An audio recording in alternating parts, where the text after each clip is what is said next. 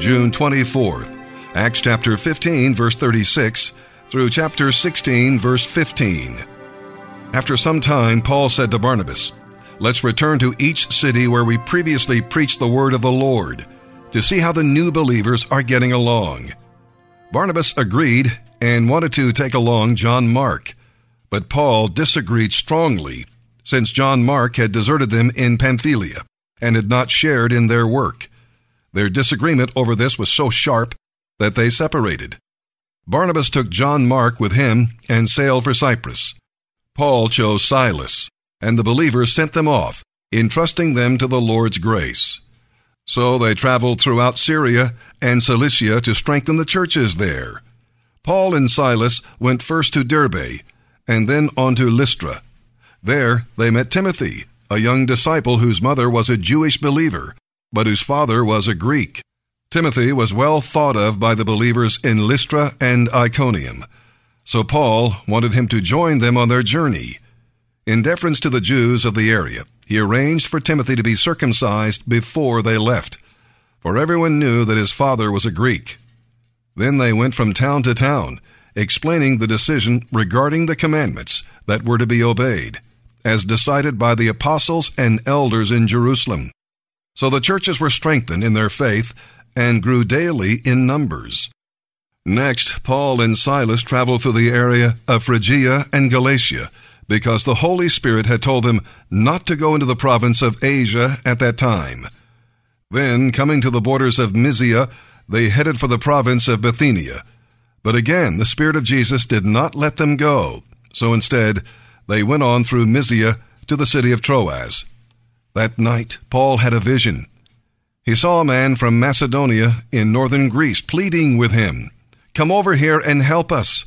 So we decided to leave for Macedonia at once, for we could only conclude that God was calling us to preach the good news there. We boarded a boat at Troas and sailed straight across to the island of Samothrace. And the next day we landed at Neapolis. From there we reached Philippi, a major city of the district of Macedonia and a Roman colony. We stayed there several days. On the Sabbath, we went a little way outside the city to a river bank, where we supposed that some people met for prayer, and we sat down to speak with some women who had come together. One of them was Lydia from Thyatira, a merchant of expensive purple cloth. She was a worshiper of God. As she listened to us, the Lord opened her heart, and she accepted what Paul was saying.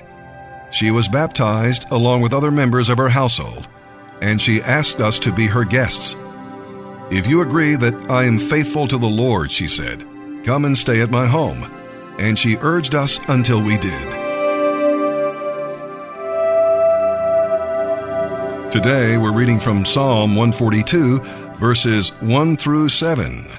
And this is another of David's cave psalms. It's filled with assurances, the kind of assurances you and I can use today. You can claim these assurances when you find yourself in a difficult place. There's some principles in this psalm we'll learn. Principle number 1, God hears your prayers. Now, there are times when prayer is worship, and there are times when prayer is warfare. In the heat of the battle, pour out your heart to the Lord and tell Him how you feel and what you need. Turn that cave into a holy of holies. Another principle is God knows your path. David walked in God's will, but the enemy lied about him and set traps to catch him. Walk with the Lord a step at a time, and He will see you through. Next principle we'll learn in this psalm is the fact that God feels your pain. David felt completely abandoned, but he knew the Lord was with him. When you feel like nobody cares, remember that He cares for you. God is your portion. That's the next principle. If you have God, what more do you need? One with God is a majority, so be wholly satisfied and confident in Him. And finally, God will be praised. It may not look like it now, but one day your trials will turn out for your good and God's glory. So start praising Him now by faith, and you'll be tuned up when the answer comes.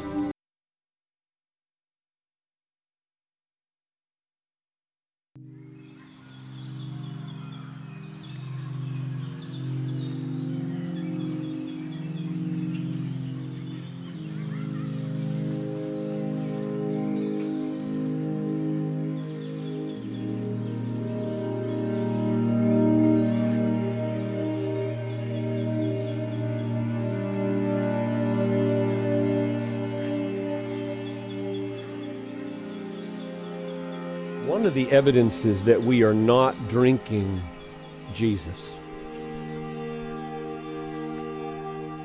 either because you're an unbeliever and you've never even tasted, or because you're a believer and something has begun to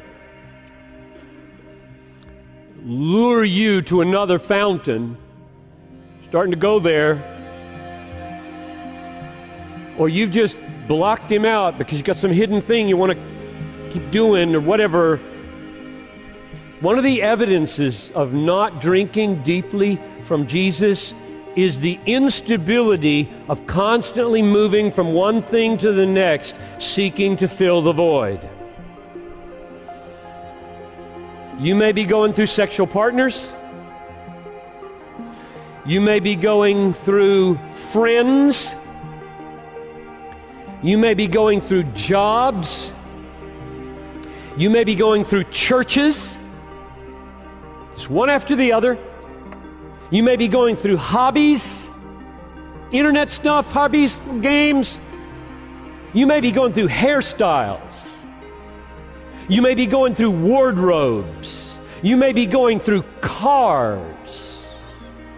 You may be going through locations of where you live. Because there's no deeply contented identity in Christ. Deeply contented, deeply satisfied. That's what water means. Living water is your soul is a cavern of desire. And I offer myself to you, Jesus says, as water that lives. It becomes a well. It just satisfies day after day. You get up with hungers and longings and soul achings in the morning. Come to me and you'll find stability of contented identity. And then you don't move around so much. Jump in here, jump in there, jump in here, jump in there. Crave, crave, crave, crave, crave, crave. Nothing's working. Oh, don't you love people who are so deep with Jesus, they know where it's at, the water. They live by the fountain. They never go anywhere. They just live there. They're not jumping from job to job and wife to wife and girlfriend to girlfriend and job to job and car to car and hairstyle to hairstyle. They are so there. Now, here's the interesting thing about that. That sounds static, doesn't it? Baloney.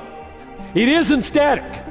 Believe me, it isn't static. I don't mean that the Christian life, with that kind of centered, deep, satisfied identity by the fountain, satisfied day after day, freshly with new water coming up from this friendship and this relationship. I do not mean this is static. There is a difference between confident movement of faith and craving movement of frustration. You got that?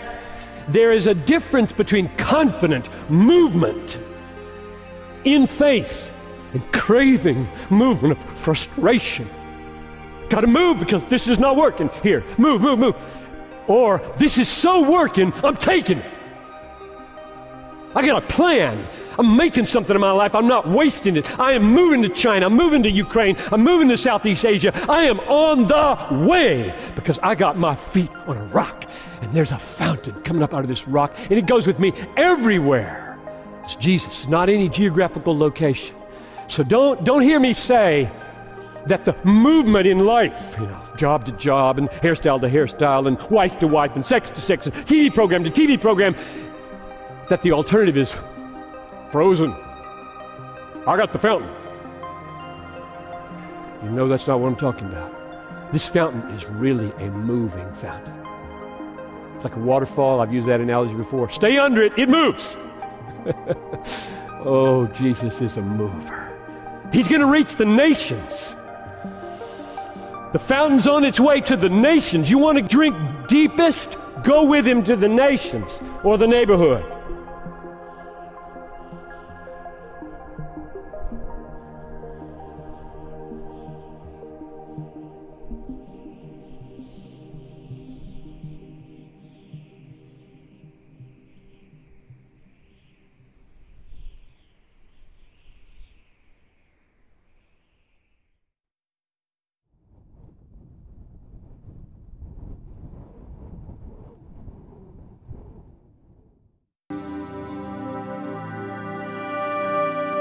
Psalm 142, verses 1 through 7. A psalm of David, regarding his experience in the cave. A prayer. I cry out to the Lord. I plead for the Lord's mercy. I pour out my complaints before him and tell him all my troubles. For I am overwhelmed, and you alone know the way I should turn. Wherever I go, my enemies have set traps for me. I look for someone to come and help me, but no one gives me a passing thought. No one will help me. No one cares a bit what happens to me. Then I pray to you, O Lord. I say, you are my place of refuge. You are all I really want in life. Hear my cry, for I am very low. Rescue me from my persecutors, for they are too strong for me. Bring me out of prison so I can thank you. The godly will crowd around me, for you treat me kindly. Proverbs 17, verses 24 and 25. Sensible people keep their eyes glued on wisdom, but a fool's eyes wander to the ends of the earth. A foolish child brings grief to a father and bitterness to a mother.